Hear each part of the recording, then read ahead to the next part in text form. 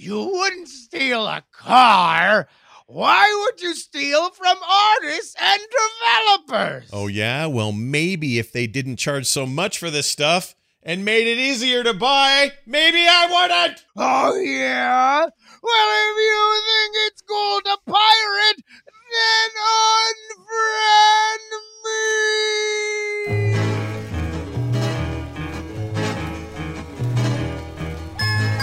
Hello, everybody. Welcome back to Unfriend Me. I never get tired of it.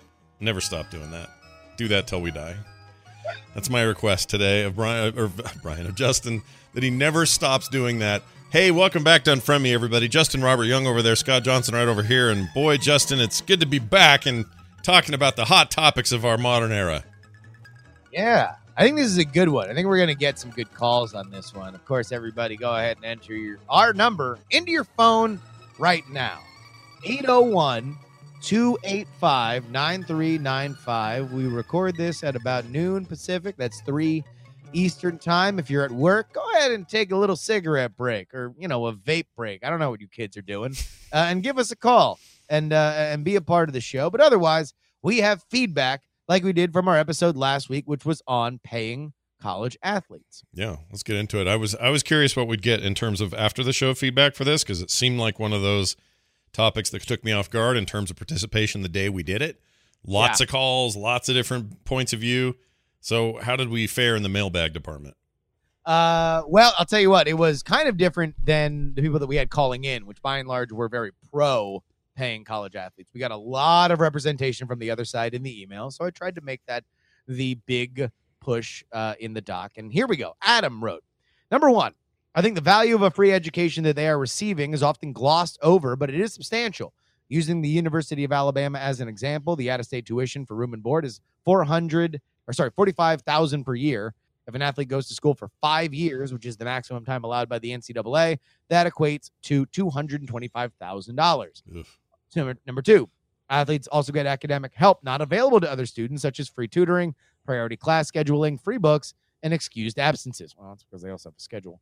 Number three, everyone thinks that all academic departments make a ton of money, so they should be shared with the athletes. In fact, only about 24 athletic departments in the country break even. This is out of 347 Division I schools. Number four, athletes do currently receive a stipend to help cover expenses not covered in the scholarship, which covers the fact that they can't have a job. Debatable. Number five, if after all the aid, all of it, folks, the treasure trove described above, the athlete still is not in good financial position. They can qualify for federal aid and could even take out student loans. Oh, yeah. Have the privilege of taking out student loans while they make their university money. Also, most people argue that the athletes don't take the education part seriously, so they should get more. If I handed you the keys to a brand new car for free and you crash it, was it my fault that I didn't also give you $200 in gas?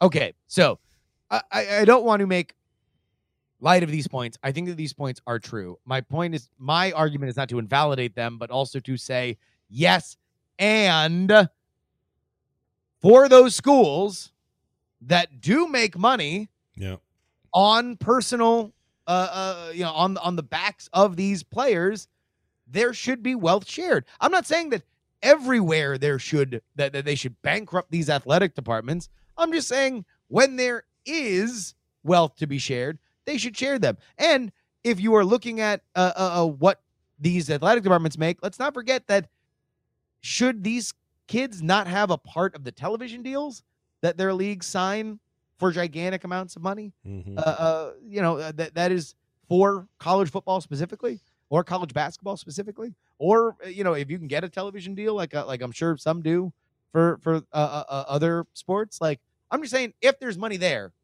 why not? Why shouldn't they get it? Yeah, and it almost, I mean, this is my point entirely. You've summed it up pretty well, and my point is there's a tendency out there for people to think there should be a one-size-fits-all kind of solution to this, so every school should be under the exact same situation. Maybe it varies by percentage, and I'm saying that doesn't need to happen. Like, the schools that make the big money, maybe they're the ones that can actually set the example here, but step forward and say, we're sharing the wealth with the students. You other schools can do what you want. The problem is they have the NCAA with their big rules sort of over everything, regardless of how small your school is. So if you got a big school with tons of money, or you're a little school, but you're in that division, and you got good players, but you're not really making in the cash because you come from a smaller town or a little state or whatever, there's no equity there, and we shouldn't assume that there is. There just straight up isn't. Different markets are going to have different, responses, just like with pro teams, just like with a lot of things. The money is kind of where the money is. So where the money is, maybe they could be the ones to do that. I'm not saying people should mandate it. I think the schools should do it on their own. And that would be a really cool thing for them to do because they're making freaking hand over fist money, and I don't think it's fair. Desiree wrote in, says, Scott, man, I am so proud of you.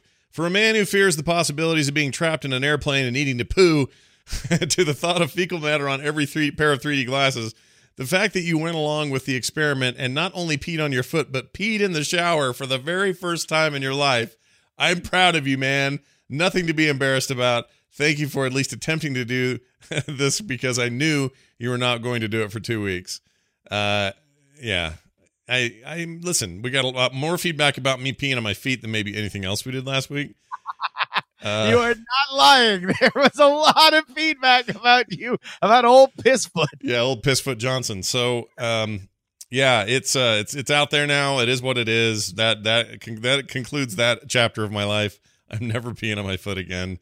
You all know this because I said it last week, but look, I said I'd do it. I do it. I'm a man of my word. If I say I'm going to do something, I'm going to do it. And in this case, it just happened to be peeing on a foot, and I did it. So you there. did. Yeah. That's a fact. Yeah. I mean, we don't have to bring it up again. Right. Jonathan writes, my biggest issue with Justin's statement comes down to the idea of building a brand.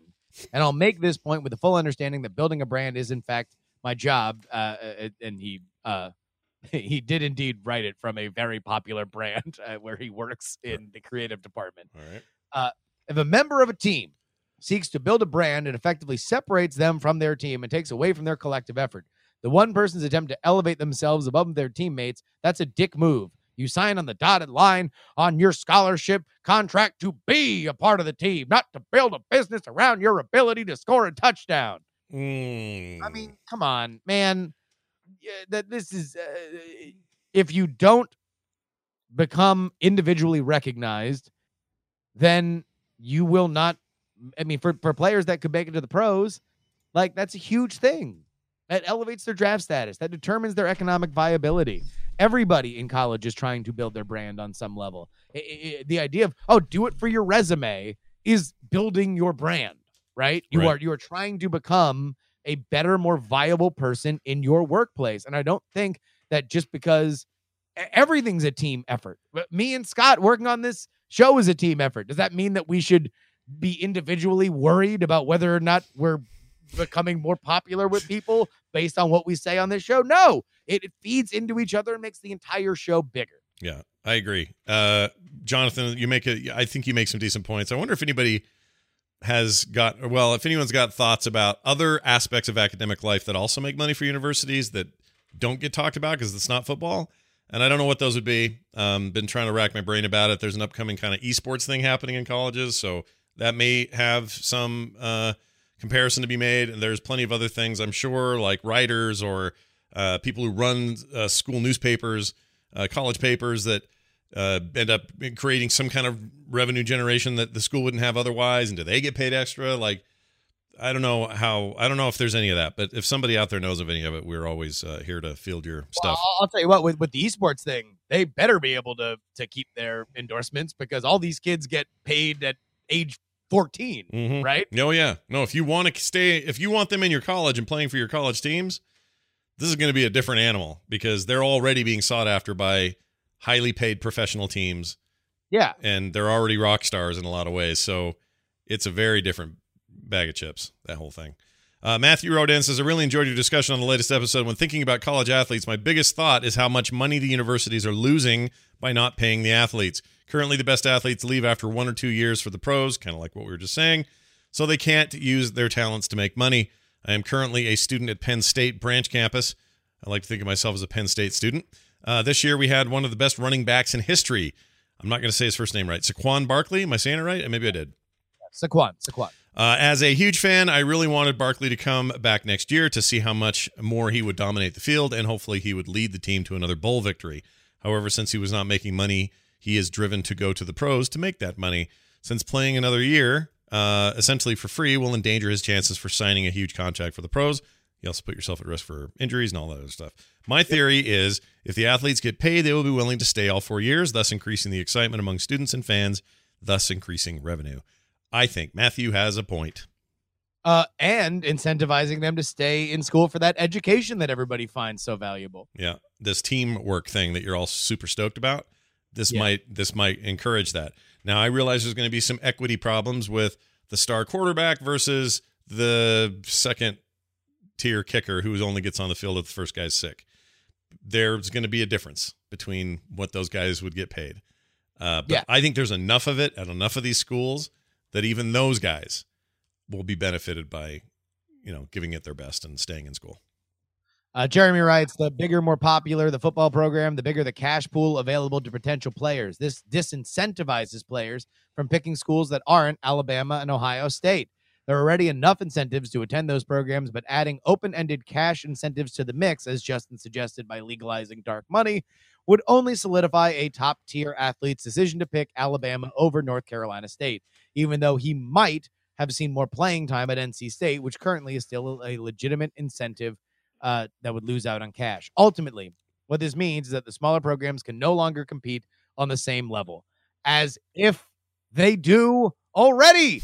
Like, what more do we need to know that there is an upper class of programs for college football? And periodically, these smaller ones have to poke their head in, as UCF did this year. Look, this already happens. These players are already getting paid. We are just putting them and their families at risk because of dumb, arcane rules.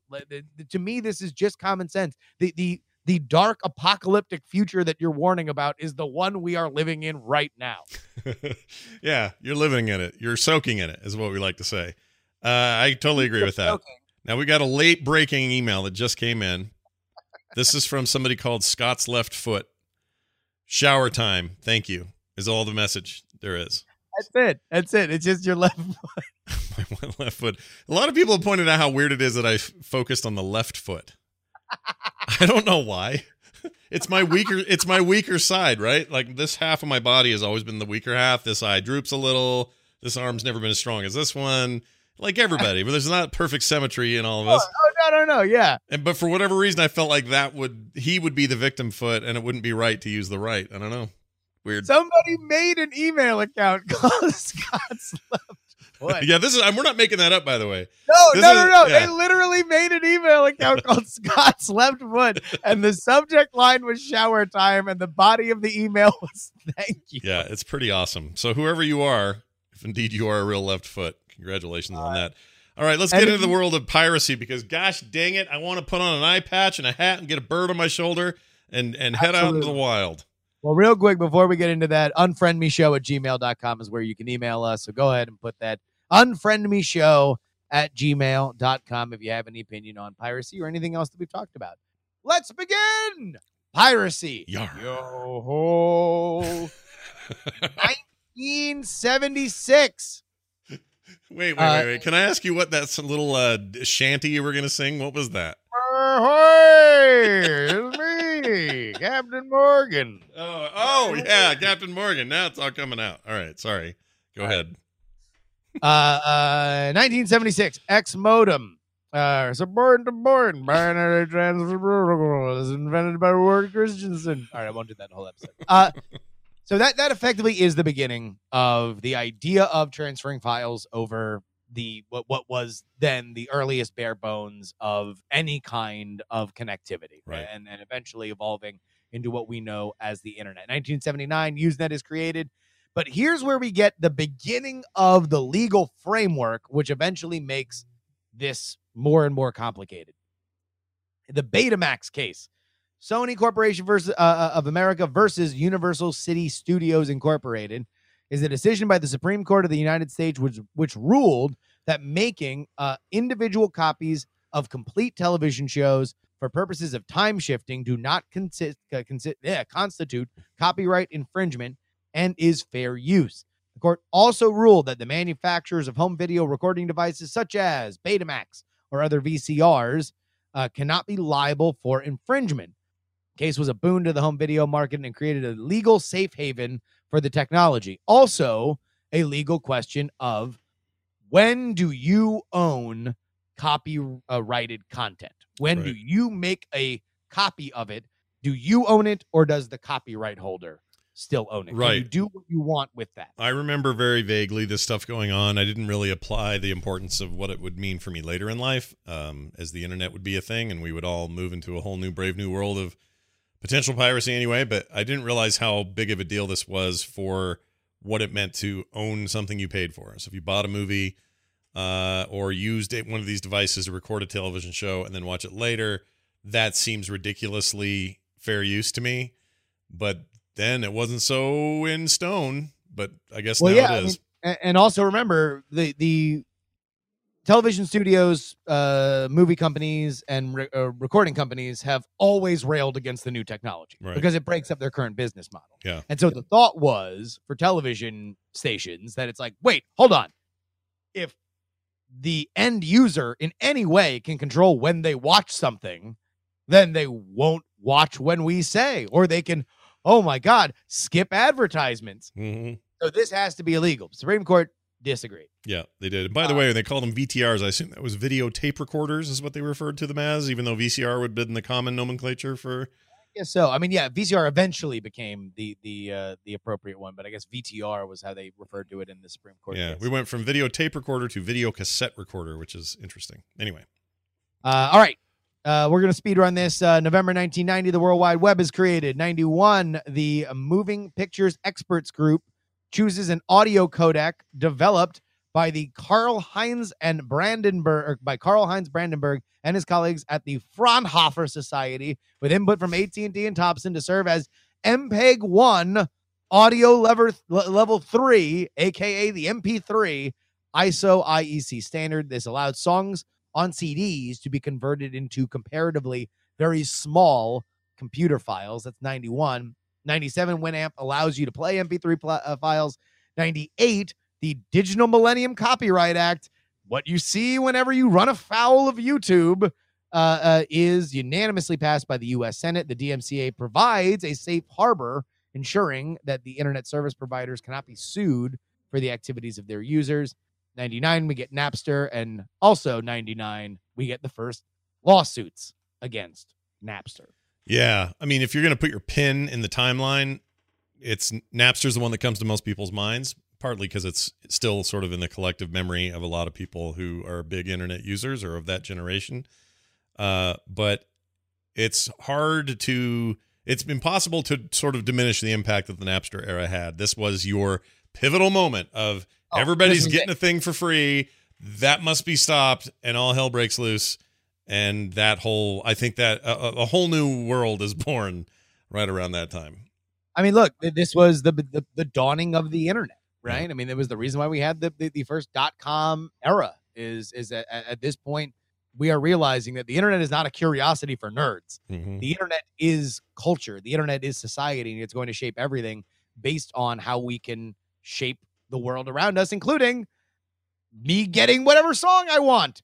Because it's now a thing. What song do you want, young Justin? I want Baby Got Back. You have it right now. Well, technically in like 30 minutes because you're on dial-up. But like other than that, to go from impossible to 30 minutes on dial-up was amazing. It was the greatest thing on earth. Yeah, and also keep in mind that this was a world where we didn't have a cataloged source where we could just go to and go, well, I want these 8 songs and I want to make a custom playlist. Like, this stuff doesn't exist. You either had the records, you either had the CDs, or you didn't. If you wanted something and you only wanted one song off of the CD and the rest of it was garbage, you'd have to go buy that 38 special CD and bring it home and only ever listen to the one track. And that was a $17 investment in a single track, if you could find it.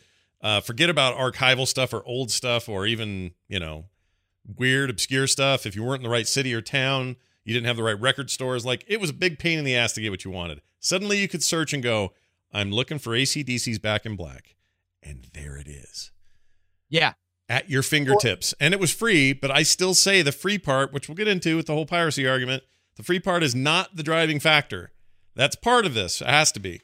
But the driving factor was convenience and access. Those two things trumped price, or trumped whether it was free or wasn't, in my opinion. Without a doubt. I mean, it was certainly the biggest issue because now, all right, you got that song in your head, right? And you're like, man, what is that song? Now the internet provided you the ability to look up what that song was, and then decide what they then get it immediately. Yeah, you have every song you ever want. This is something that never happened before. Yeah, no, it was unbelievable. I remember around this time, I had Windows 98, and I remember I had a zip drive, and I thought, oh, look at this. I got 100 megabytes of space. I just don't know what to put in there. What do I do? And then I don't remember how I first saw it or who introduced me to it, but I saw Napster, and I went, oh, my gosh, dude, this is a freaking amazing thing. And what's interesting is most of it was stuff I, in a lot of cases, already owned. I had stacks of CDs with these songs on them. Didn't want to go dig them out, or they were scratched up, or they were in the car, or they got lost, or whatever.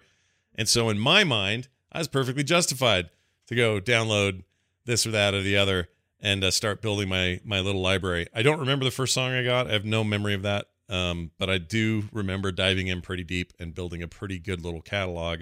And at the time, you know, as relatively small as these files are, they were 3 and 4 megabytes.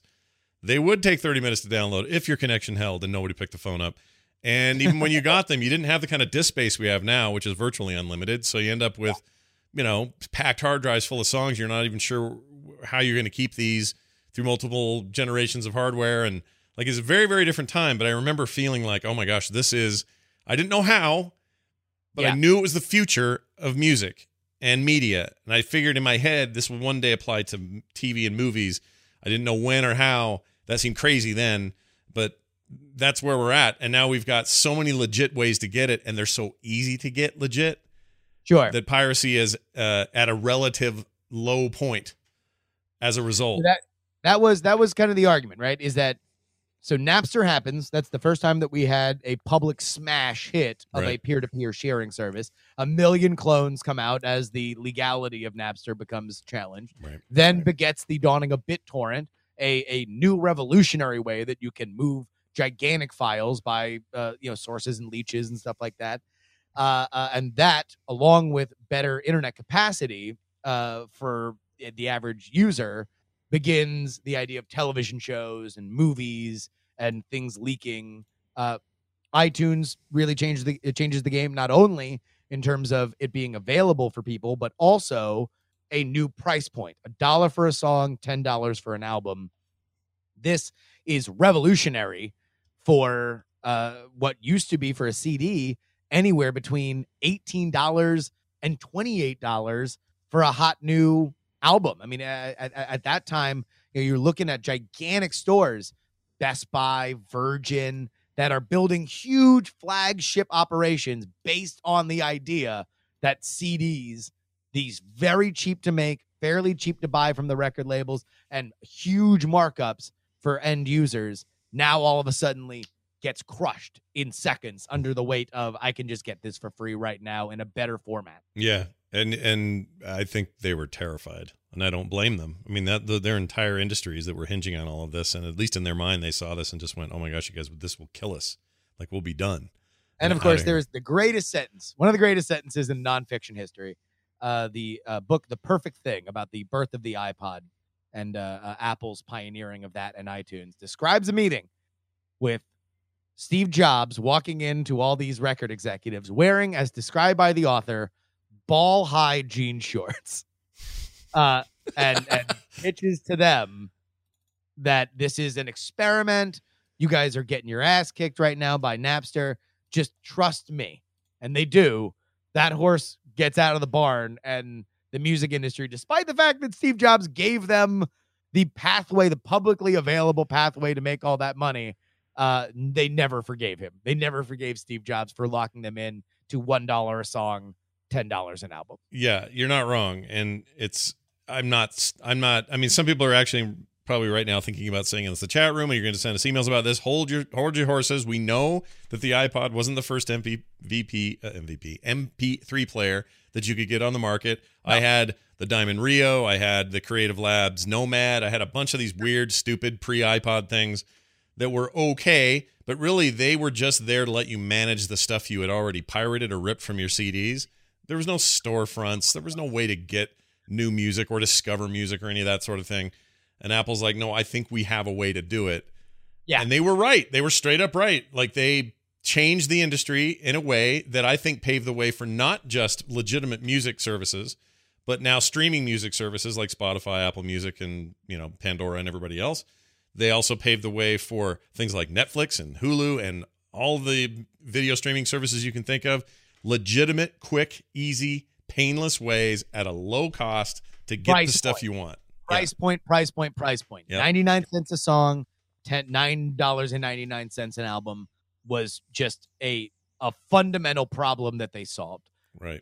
So what I looked for last night, and I could not find, if anybody else has good info on this, were the most downloaded programs of all time. I was not able to find that historic data. So I went to the Pirate Bay and I found the most popular pirated various things now, right? This is as from last night when I did my trademark 2 hours of Googling about our topic. Yeah. Here we go. Most downloaded software, Microsoft Office. And historically, it seems that either Windows OS or the Office suite is probably historically the most downloaded, most pirated program or any kind of software in general. Yeah, that makes sense. Most downloaded video, Thor Ragnarok. Most downloaded audio, Wizen featuring Ozuna, Escapate Conmigo. Do you have this? Oh, there it is.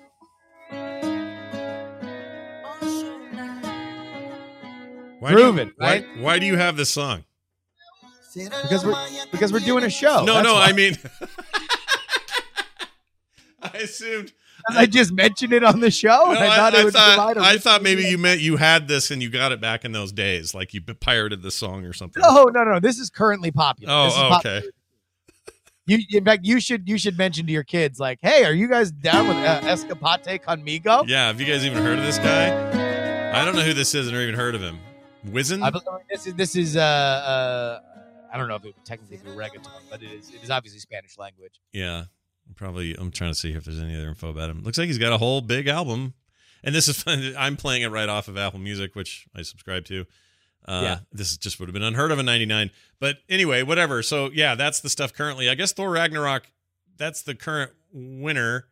But there have been more recent ones than that. Like, maybe not since then, but before that, it was like, oh, Game of Thrones season finale, season 4 was the most downloaded video of all time.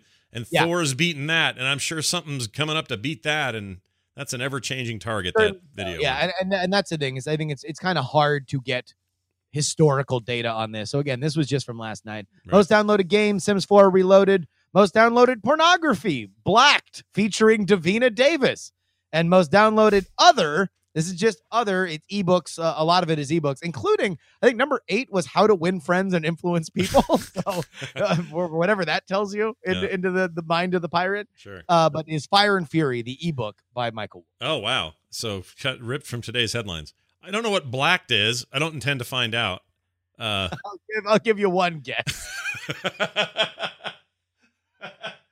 Yeah, I think I probably kind of know. I put it together. Yeah. Listen, these are all the reason why I took these categories is these are the categories on the Pirate Bay: is software, video, audio, game, porn, and other. So right. I just pulled from what they have readily available to give people a sense of what people are pirating now. But here are the questions that I want to ask you and I want to take calls on. All right.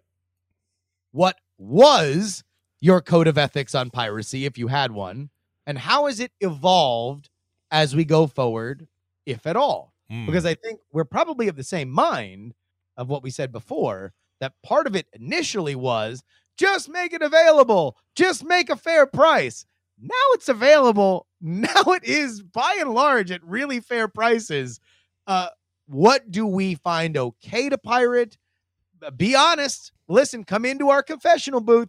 Confess what you have taken. Do you feel good about it? Do you feel bad about it? Would you do it again? Yeah. And we don't store your names or your numbers or even know those things. So it's not like this isn't like a place where you're going to be shelling out the fact that you run some. Talk about your brother sure, or your sister. Sure. Whatever you want. I mean, I can tell you. So if you're really, really looking at like, all right, well, where does piracy begin and end? It's easy to go, oh, I downloaded the Lord of the Rings trilogy extended edition for free. That's a easy case of digital piracy to talk about. But is it also digital piracy to go on Google Images and go, man, I really need something real quick just a placeholder of some quick picture of a family running up a hill, whatever it is, for this brochure. And I don't have time to have a photographer do it. Oh, look, here's a big resolution what I found on some website. I'm just going to take it.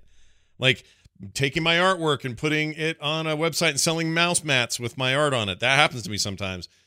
Yep. Sometimes it happens based on artwork I've done that is borrowed conceptually from something else. So I, for example, really like Nintendo. I did a print called Blue Prophecy, and it's a picture of the big blue shell from Mario Kart, and below it has this great like Bible verse about the first being last and the last being first, because it's pretty funny how the blue shell behaves.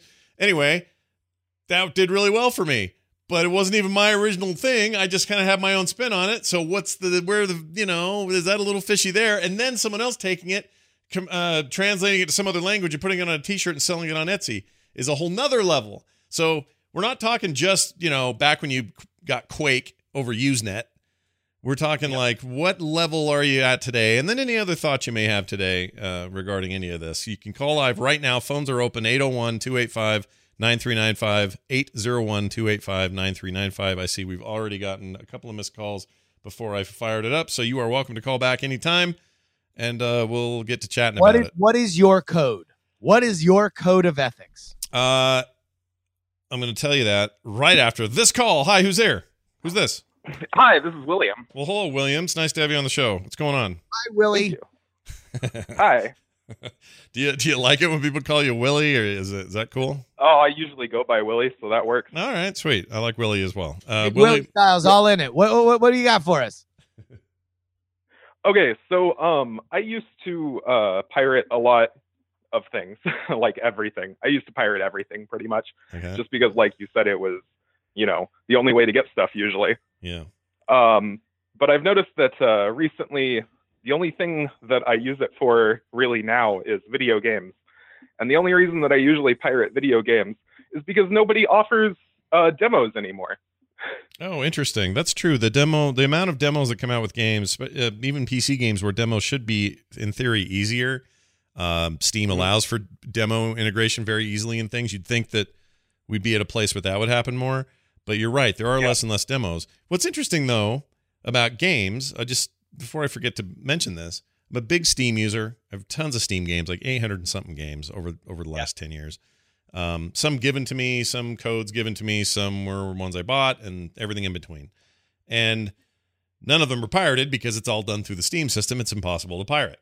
So the convenience of that has made it so that I have not once, and I can't tell you how long, even had a desire to go pirate a game, because I know I can get it. It's efficient. It's relatively inexpensive, or less expensive than a console version of the game.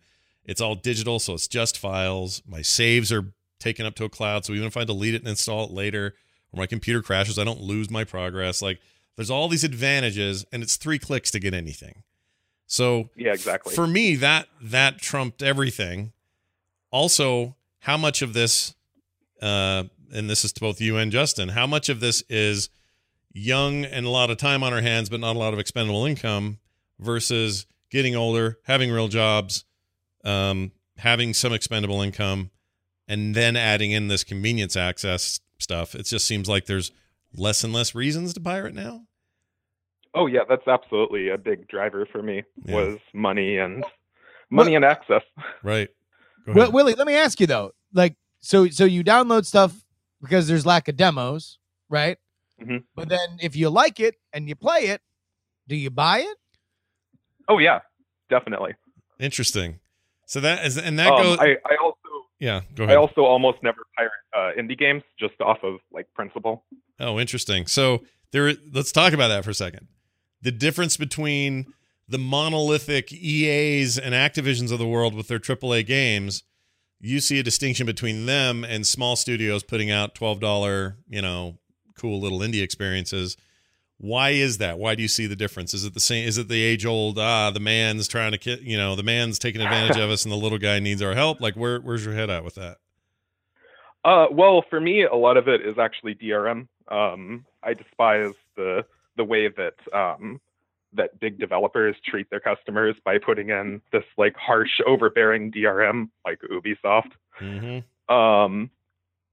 And Which they I do guess that's because really the people are biggest thing pirating for their me. games.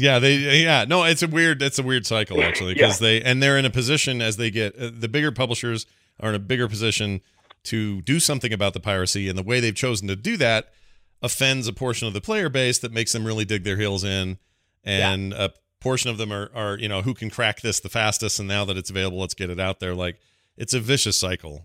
Willie, let me ask you one more question, and then we got to clear the deck here for more people. But is there a price point that you're like, okay, I'll buy this even though it doesn't have a demo, but above that, you're like, nah, you want to know what? I'm gonna try this before I buy. I'm gonna download it before I spend the money on it. Like, is there a price level? Is it $20, $25, $30, $40? It depends. It depends on. I mean, I'd always like look to see, how long the game is before I, use this, but probably like $15. If it's $15, I'm not even gonna bother. Okay, interesting. Yeah, I think that's a super interesting take. Let's get another call in real quick before I lose him. Hi, who's this? Hey, it's Void King. Hey, Void King, what's going on? What's up, Void? Hey, so I was going to kind of switch off of gaming. The thing I was going to say, and this is actually recently applied to me, I have a large Plex server that I learned how to set up through college, brought in a lot of media to it, all legal media, backups of like my Blu-rays, DVDs, my music that I've bought through iTunes. But one of the things I've noticed recently, and I've had conversations with my friends about, is there are certain shows or media that we have an extremely hard time finding.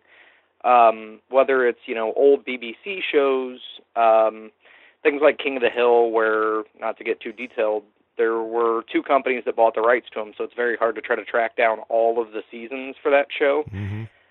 I know as a group we collectively try our hardest to look at different websites like archive.org, BritBox, all these different websites, but I think for us the piracy comes down to when we have no legitimate means to try to find those pieces of media. So it's almost like a desperation move. It's interesting because there's actually a few levels to what you're saying. And I totally get what you're talking about on that level. Imagine a world 10 years ago and Plex trying to be a thing and what that would have meant to the industry. Like right now, the industry is pretty cool on it, but there would have been a day where Plex would have been enemy number one, because what you were saying is I've taken all my library, all my DVDs, I've ripped them to a server, and now anybody I give access to, which is how Plex works, anybody I give access to can watch my shows and watch my TV shows and watch my movies. And it's really rad technology and it's awesome and all of that. But this wouldn't even, 10 years ago, they'd have been all, maybe even 15 years ago, they would have been all over this and trying to destroy it. Thankfully, a service like that exists now, and it's kind of cool. So you're already operating in a space that would have been very contentious not that long ago. So the second layer to this is you guys are doing this interesting sort of, we're trying to do right by the content, get it as legally as possible, and get it up on this thing, which I admire. I think that's great. But then there's this still question of like, if you gave Justin or me access to your Plex server today, what is our legal culpability, or our let's say, just look at it from an ethical culpability. If I'm looking at a movie I didn't buy, I didn't pay for, but I'm streaming it for free over Plex, what's the difference between that and me sitting in your living room because we're hanging out? Like, that can't be controlled. No one would ever look at that and call that piracy. Or but also here, let me draw that out one stage further, because you're right. I think that unquestionably, if you share it with a friend, that's one thing. You're lending somebody a DVD, right? But let's say that our caller were to share his username and password with us right now on this stream, and now not only the hundreds of people watching live, but the thousands of people who listen to this podcast were then able to watch everything. That would almost be tantamount to him running a theater or something. Yeah, it would. And he's also we're not talking about a single copy of Parker Lewis Can't Lose Season 1. What we're talking about is a Plex server with potentially thousands of titles. And some of it, the most latest stuff, and anime, catalog that goes on for decades of anime from Japan that would be really hard to get anywhere else. Like, you're a Blockbuster with a hard drive, and it opens up all kinds of questions, right? So on the one hand, he's doing right by saying, I'm going to go and get these as legit as possible. And there are only a few examples where I can't. And so I'm going to do what I can, but if I can't, I can't. I'll work on that. But for the most part, I'm going to try to approach all this as ethically as possible. But at the end of the day, the enterprise itself is all about sharing out tons of stuff to people who doesn't own it. So where do you I guess what I'm coming back around to, caller, is where do you stand on that? Is that play into this at all for you? And for the record, I actually think Plex is amazing. So this is not a judgment call on you, but I'm curious what your overall feeling is about the idea that you could just share this with anybody anytime you want. Yeah, I mean, I definitely understand, especially coming into Plex early, I definitely understand that some people do. We, or especially me personally, don't actually share my Plex library with anyone. I live in the country, so it'd be very difficult for me to, like, have rural upload and, people using it. I probably wouldn't anyway, just because it's not what I got Plex for. I got it because it's a convenient way to, like, tie into an Apple TV or a Roku directly in my own home. That was the biggest thing for me. Right. But I do definitely understand where that could be taken awry. Right. I think your analogy about, how is it different than someone sitting on the couch and watching it is probably pretty accurate.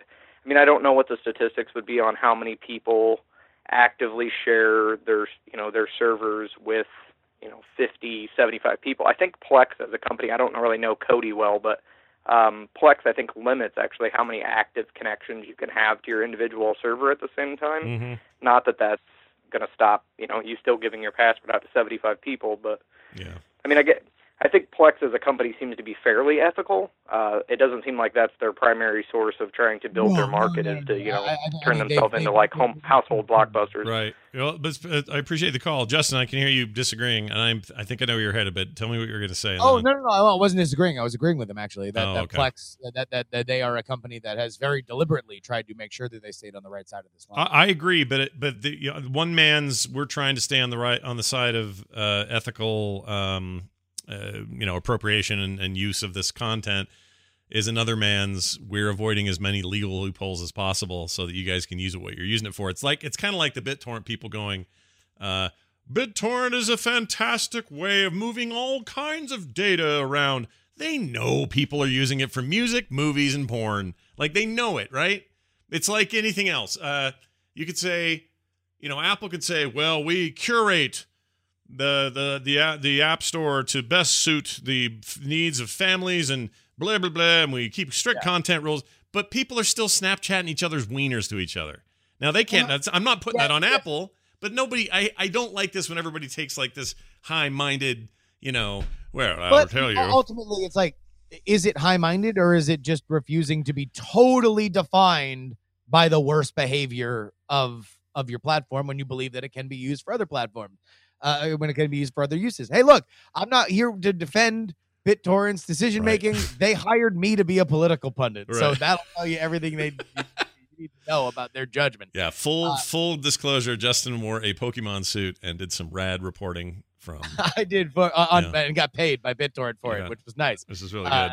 And then their CEOs got fired 3 months afterwards. But in order to get you out there, they had to disassemble you into smaller chunks here. And then reassemble you there through. Well, and also, again, BitTorrent is a protocol that nobody owns. And then BitTorrent is also a company that uses the BitTorrent protocol to do other stuff. And a lot of their stuff is very enterprise level. Yeah. I just remember even the Napster days. You can share files. Hey, look at this. File sharing. Oh, songs? No. Files. Yeah. Anyway, but also it's like we're not going to block the songs. Right. We're not, right. It's always been kind of funny that way. Hi, you're on the air. Who's this? Gotta catch them all, guys. It's Ian. I am Sci-Fi. Hey, man. What's going on? How are you? Not too much. So to weigh in on the whole piracy thing, I couldn't even tell you the last time that I personally, downloaded music or honestly even like really popular TV shows, mostly because I'm still one of those guys with cable and I have a Roku set up with like all my, streaming channels and stuff like that. So I just, if I happen to miss an on-demand version, I just go onto the app and I watch it and, so on and so forth, yada, yada, yada. Right. But I do share my mom's, Netflix password. Like I'm logged into her Netflix. She uses my Amazon. She uses my Hulu. There's back and forth sharing like that. I know that, I personally, like, my name isn't on the cable bill, even though it's my cable. So I'm technically using, my roommate's logins for all this Roku junk. But the one thing that's going to get me to pirate more often is the fracturing into stuff like CBS All Access. Because I have yet to pay money to watch Star Trek Discovery, and frankly, I do not see myself doing so. I would much rather log into, either Netflix Japan or find a MP4 copy of it online to watch on my Roku, by plugging in my USB stick to my Ultra, than pay for something that I'm only going to watch one show on. So it's interesting. What's happening is market decisions play a role in this. So if you have an expectation that HBO is going to charge you a monthly fee for all the HBO content, you're in for that. You're like, yeah, I get that. That's HBO. It's what they do. And this is all worth it to me. And you've made a value decision on that. There's no like rebellion from that. You're just sort of like, yeah, I'll do it or I won't. In the case of CBS All Access, you've got CBS, been around for many decades. They're, a commercial broadcast company that has spent all of their time being that. Suddenly they want to get into the streaming game. And they're like, hey, like Star Wars? Well, we own that now, and we're going to kind of dangle it over here. And in order to get it, you're going to have to do this funky thing that's nothing like you've ever done with CBS before. And you kind of resent that market move to the point that you're like, well, fine, I'll watch it some other way. That's interesting, isn't it? I'm not saying that makes you bad or good or anything. I'm just saying that kind of reaction, and I feel the same reaction with them, is an interesting twist in all of this. Well, and also it's like, what's the second most popular show on CBS Interactive? No one knows. Probably Big Brother or something, or who knows. Yeah. But I mean, again, it's like, well, I think it's that Good Wife spinoff, the one that's actually exclusive to it. Oh, okay. And that's more than I know. I have no idea what the hell is on that service other than Star Trek Discovery, which I have heard mixed reviews about. Sure. But you'd probably hear less mixed reviews if it was just out in the open like everything else. Like it would just be... Oh, no, I would hear more about it by volume because I don't hear a lot about it in general. Like I've heard a few, like I've read a few scathing IO9 reviews and a few people in chat rooms that are like, oh, it's good, I like it. But other than that, it's like maybe it trickles along. I mean, I've heard far less about Star Trek, a new currently airing Star Trek series, than I have about the fourth most popular thing on Netflix this weekend. Right. It's because they did the trick. They tricked you. They did a thing that's supposed to trick you into doing something, whereas HBO always had their wall up. So you always knew you had to go into their wall to get their thing. Nerd tax. That's right. Hi, you're on the air. Who's this? Hey guys, this is Andres from Seattle. How are you? Good. How are you, man? Yeah, doing great. Thank you. So my take on that from a developer's perspective, I'm working in Microsoft and also I'm doing games on my own. So as an indie developer, you pretty much know you cannot battle piracy. That's a given. And I think the approach a lot of people have taken is open up as much as you can and try to make friends. So the hope there is that if you show your craftsmanship to people, they're going to start following you. And then you can hope they're going to like your product enough to actually buy it. Yeah. So the first thing that I ever published, that was a few years ago, got hacked 6 times to what was downloaded, and it was a free product. So that pretty much told me, I cannot battle piracy myself, so you better find better solutions. So unfortunately, premium games and all that, although terrible, they do have a place, and that's what. Well, it's kind of it's a great call. I appreciate it. It's kind of the in the gaming world anyway. This is kind of what's not that different than me and you, Justin. Like we in let's say a Patreon environment in some of our shows, this one soon, we have to rely. We have to know that a giant percentage of people, the vast majority, are going to come, consume it, never pay a dime.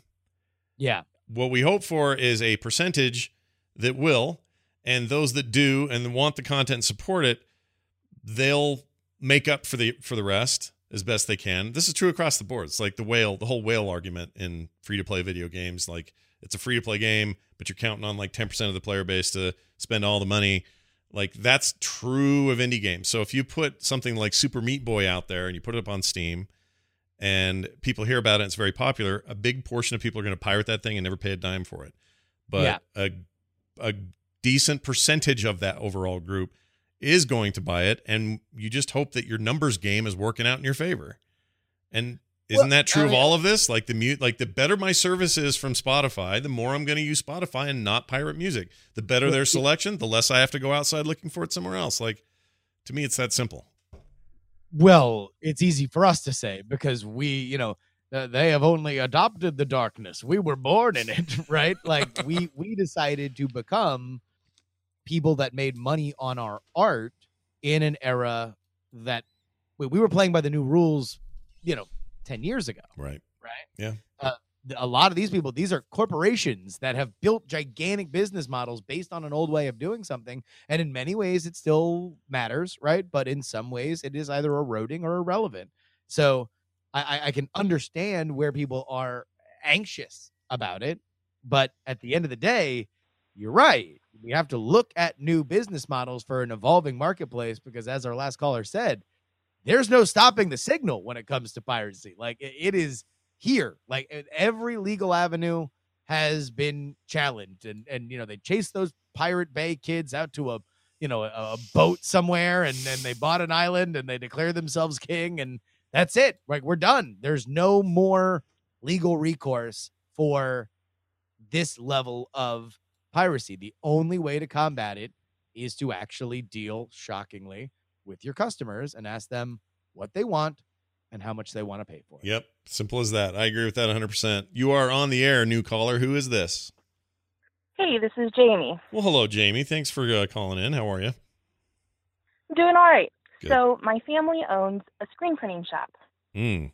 And we kind of deal with piracy in the way that we get people that walk in the door all the time that want copywritten material printed on shirts or on mugs or whatever we're selling them.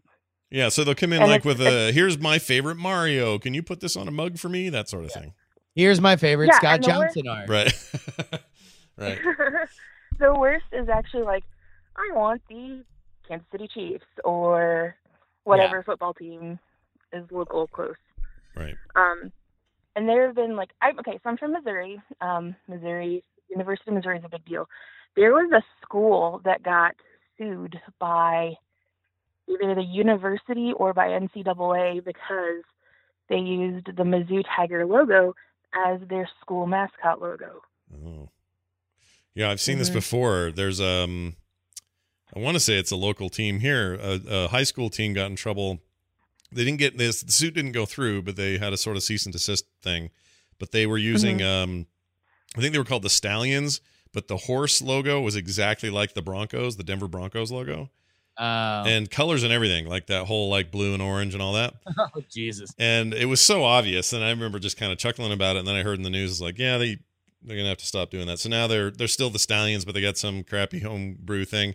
But I'm guessing this happens to you guys a lot. I know it happens in copy shops. I used to work for an Alpha Graphics way back in the day, early college days.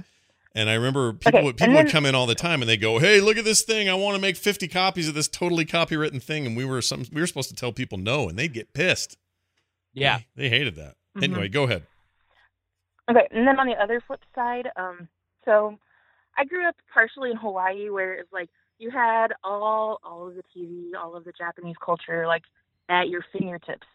And then my family moved back to Missouri in the middle of nowhere where like we had no cable because our town wasn't big enough to have cable. And so we had all of this culture and all of this stuff, and then we were cut off and we moved back to Missouri. So when pirating became a big deal, we pirated a lot of anime in my family. Not just like me, but my brother and sister did. Sure. Because we didn't have access to it. We didn't have TV. We didn't have cable. We didn't have anything. So yeah, you can't. Yeah, this is the whole thing. You can't, Justin. You can't stop it once access has been granted. The genie's out of the damn bottle. So either. But let me answer a caller though. Again, how have things changed for you? Because I think we all have very similar origin stories. I used to love a thing. I couldn't get a thing. It was either too expensive or not available. So that is why I justified to myself morally that this pirating is okay. Yeah. But now that you have Crunchyroll, now that you have the ability to download almost any anime that you possibly can, what is your personal code of ethics for that same kind of behavior? Oh, wait, the call went somewhere. Oh, shoot, she's not there. Crap.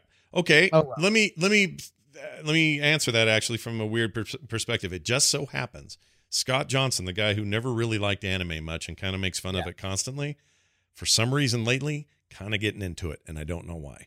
Sort of like getting recommendations from fans and friends saying, hey, you should check this out. It's really good. And part of the reason the resurgence is happening, I think, or the reason I'm finding this easy to get into, is it turns out Hulu, Amazon Prime, Netflix, getting way into the anime. Back catalog stuff, popular series, unpopular series, dubbed and undubbed, like the whole gamut. And in some cases, in Netflix's case, they are Netflixing original backing a bunch of these imports so that they can kind of control some of that and they can get better voice acting, all that stuff. So all that being said, I've been consuming a ton of it. And what was my point? Back in the day, the only way you were going to get any quantity of animation or anime outside of, Voltron and freaking Dragon Ball Z or something was to pirate it. That was it. All my friends were into it. They pirated it like crazy. Once that valve is open, markedly, you can't stop it. You have to dive in as a content provider and say, hold on, there's a better way. Not only is it legal, it's also really cheap, and you're going to get all the stuff you want. And then they make money, you get the stuff you want, you don't have to pirate it. Like, we live in a golden time. It's incredible right now, Well, sure, yeah. I mean, although I think it was Ian who said earlier that we might be at a golden era that is fracturing as now more and more. It's like, all right, well, it's like, oh, there's a cool anime service called Crunchyroll. I'm into that. Cool. Oh, also Netflix has one. Oh, cool. Amazon has stuff too. Oh, also there's this other new thing that popped up. Oh, wow. Wait, everybody wants me to pay $15 a month? Yeah, it's starting to. Everybody wants me to do this. So, and whether or not I watch it, That's a good point. Hi, you're on the air. Who's this? Oh, hey, this is Talia. The person who's harassing Justin on Snapchat a lot. Oh, cool. It's Wiener Picks to Justin. Got it. Great. Just kidding. Hey, what's on your mind? What's going on?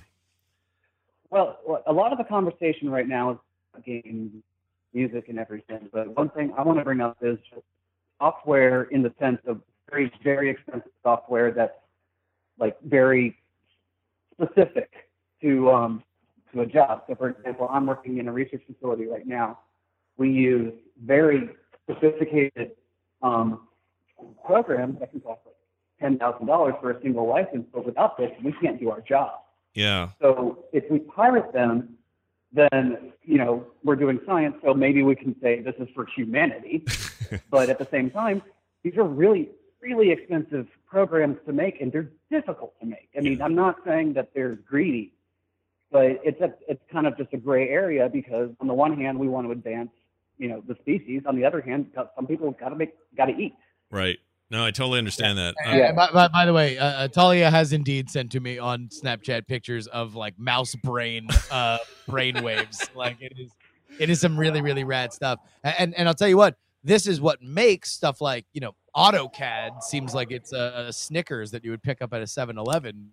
Compared to that stuff? Yeah. Oh, yeah. Like even if you're just a dentist and you've got, the latest whatever software in there, they have some pretty fancy stuff. And I'll ask those guys, what'd you pay for this? Well, this is $3,000 a year. We pay it per year, $3,000 price. They update it, maintain it, and come in and support it. So that's probably not all that uncommon to have those guys get dinged. But I have the perfect market example of this and how, at the very least, they're trying to solve the problem. And that's this. Adobe, for the longest time, and I'm surprised Office is the number one current leader on Pirate Bay. I would have thought Photoshop, because Photoshop is one of the most popularly downloaded pirated pieces of software in the history of ever. And what did they do? Well, for the longest time, how you got Photoshop or any of the rest of their suite of products was to pay about $2,500 for the newest release. And then you would wait around till the next release, and you would pay another $2,500 to get it. This is top grade professional stuff. Stop it! That's not true, and you know it. You'd lie that you were a student, and pay slightly less. Well, that's true. But when I worked for the company I worked for before they, this is probably back in like 2002, that was still the mode, and I'd have to go to the CPA or the whatever his name was, the guy, our money guy, and go, we got to pay for it again. It's that time of year, blah, blah, blah. Now, they know how pirated they were, and they know how much money they were losing from that.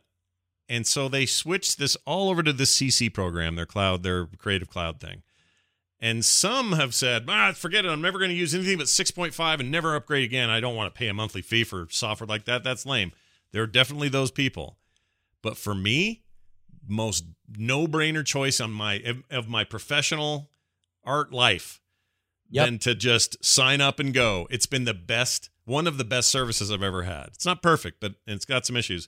But for the most part, it's just always there for me. It's always updated for me. I get what I need when I need it. It's a huge suite of software, and I'm paying $40 a month for it. It's absolutely worth it for my business. Now, if you're just some kid making memes in high school, I get why you don't want to get CC. I get it. Even then, they have a deal for you at school. But anyway, that's a great example of a company going, you know what? We have to get ahead of this in a way that doesn't put us way, way, way behind. And I think they were really, really smart to do that. No doubt. Yeah. And they're another example of a company that realized the rising tide and decided to build a boat instead of complain about how wet they were getting. That's pretty good analogy. Now, we're at an hour mark. We're going to take one more call, and then we're going to try to sum things up. Hi, you're on the air. Who's this? Hey, it's Dice Tomato. What's going on? Hey, man. I'm glad we got you in. How are you? Oh, doing good. So I have a question about, so you're talking about a lot of the digital multimedia methods as far as pirating. Have you seen around town any of like the little free book exchanges? Oh, yeah. We have one over here just up the street, like a little box with a door, and you open it and swap books out. And I got one literally right across the street from me. Yeah, I wondered if that was just here or if that was a thing happening everywhere. It sounds like it's more spread than I thought. Oh, yeah. It's a countrywide thing. And I've always kind of likened that to something similar as far as to how a lot of your pirators, share digital information. It's kind of the same way that those people shared books back and forth. I mean, it's not terribly regulated as far as I know, but I think that's always the real big issue is once you get around the regulation, that's how everything starts to work. That's why Spotify continues to work. I like this example. I like this example because if I have Moby Dick and I'm sharing it with you and you're sharing your copy of Tale of Two Cities, I'm using really old literature for this example, but whatever. Yeah, I think all of those are in public domain. Yeah, those aren't even good examples. But you're sharing the latest Stephen King novel, and I've got something cool from Patrick Rothfuss, and I'm like, all right, let's swap these around. I guess the only difference there is that I'm not taking your copy of Moby Dick and going to my personal printer at home and making copies that way. Mm. That's where it starts getting a little. Well, and again, this goes back to Justin's idea of the companies building boats instead of complaining about the rain. Steam has family sharing now, which is awesome, and it doesn't have to necessarily be your family, but I can have Justin log into my account and then tie his account to my account, and now anytime I'm not playing, he can play the games I own. That's a straight up legal thing that they allow you to do, and it's fantastic, and we love it. Same thing happens with it's account based, but the Blizzard stuff works in a similar way. Those are usually subscription based, but again, depends on what you're doing. The other good example of this sharing thing is something that Amazon's embraced with Kindles and with their books. They have a book borrowing program basically that lets me borrow a book rather than buy it. The Prime services is great. All kinds of shared now. Right. I mean, think about it. The video thing is really based on that. You're paying this one low fee and you're getting all these weird services thrown in. So there are companies leaning into really good ideas that make it a lot like that book exchange. But you're right. You got to kind of get out of the yoke of the regulations and let the market breathe. Yes, Justin. Sure. All right. Let me. Well, thank you so much for calling. Yeah, for sure. Let me make one final thing. Oh, look at this. You're like, and that's the rest of the story. All right, go ahead. This is my Jerry Springer final thought. Because I think we've been very raw and understanding about piracy. Yeah. But let me say this. I understand on some level why it happened, and I know why I justified myself doing it. I don't do it now because I have enough money to buy things and I want to support things, and I don't differentiate between the big boys and the small players. Yeah. I think that everybody has a role to play in the ecosystem. And if it is not available, I'll think about it. If it is available, I'll buy it. Right. If I can't buy it, I won't get it. Because I do think that there is a morality to this. And I'm not saying that everybody needs to go to hell and it's fire and brimstone. But I think that there is, for me, and I know for you, as somebody who does make money on some kind of paywalled content, right? Yep. Like you can't just sell bootleg Scott Johnson merchandise. And I don't want people selling bootleg stickers and stuff like that. Sure. Or games of the contender. This is, I want to be as friendly as possible. I want to do the best business practices. But if you steal my stuff on top of that, I do think that that is a problem. And it's something that I have addressed in my own behavior Right. As we've gone on. Because I do think we won the war. We won the war on make it available, make it better priced. And there might be other people with other wars in their heads. And as we had callers in here saying, well, they don't do demos, so that's why I pirate. And that's fine. You can fight that war. But I know for me, it is a moral judgment. I don't do it anymore because I think that we are living in for me, a post-pirate society. I completely agree. Everything I want or am into and used to be hard for me to get is no longer the case and is relatively inexpensive to do. So I couldn't tell you the last time I pirated a thing. It's been more than a decade, I can tell you that. And it wasn't like one day I went, I, from here on out, will honor that. I didn't do that. I just went, I don't really need to do this anymore. Like I'm kind of in a place now where I can get what I need. And if I can't, well, I probably don't need it. And there's so many things vying for my attention. Like, come on, are we all starving for any one of these things that we're talking about right now? No, it's like it's a bountiful feast. So for me, there's that. But also I agree with the moral perspective. It's stealing. And the reason people can justify it is because they're not in a store. It wasn't caught on camera and the security guy didn't stop them. It's different because you can get away with it. Like that's just straight up it. Now I'm not, again, like you, I'm not judging anybody for their version of this. Do what you got to do. And part of me is glad that there's aspects in the market that drive legit new ideas. Yeah.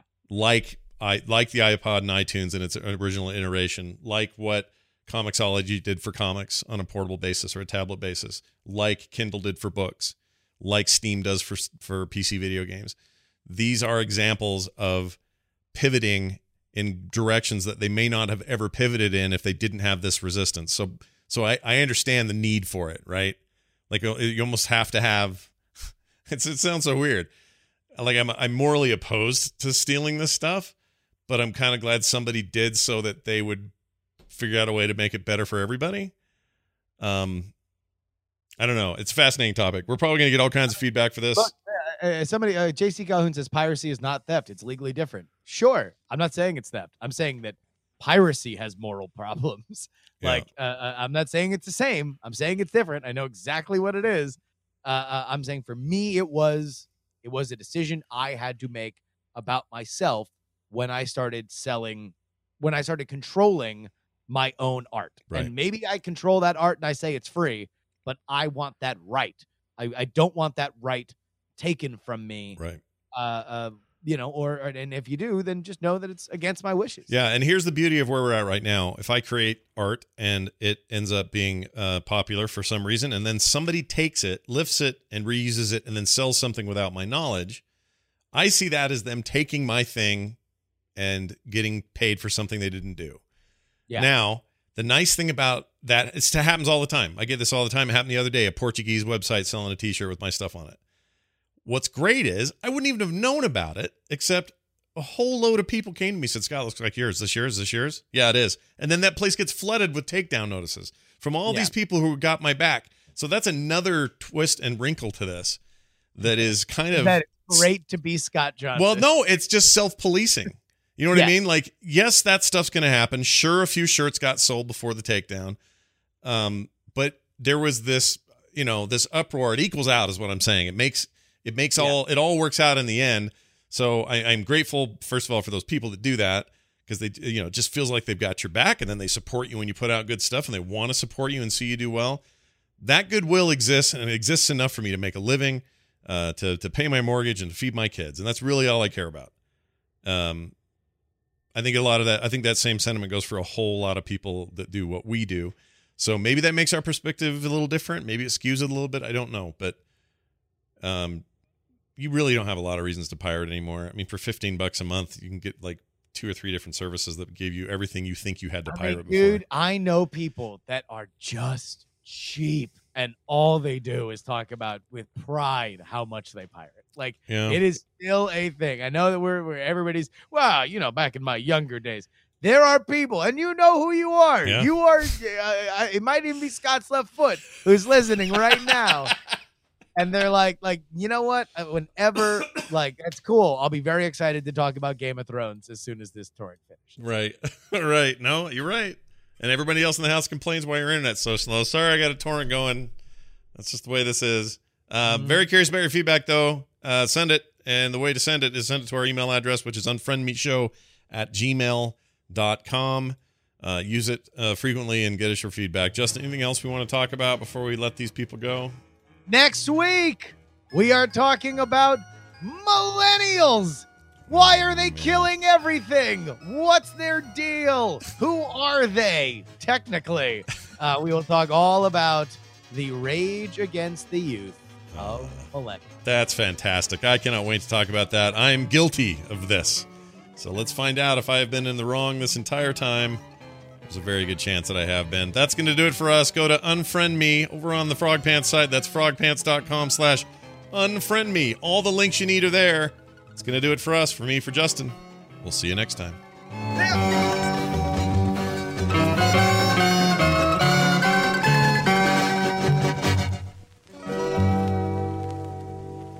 This show is part of the Frog Pants Network. Frog Pants Network. Get more shows like this at frogpants.com. Diamond Club hopes you have enjoyed this program.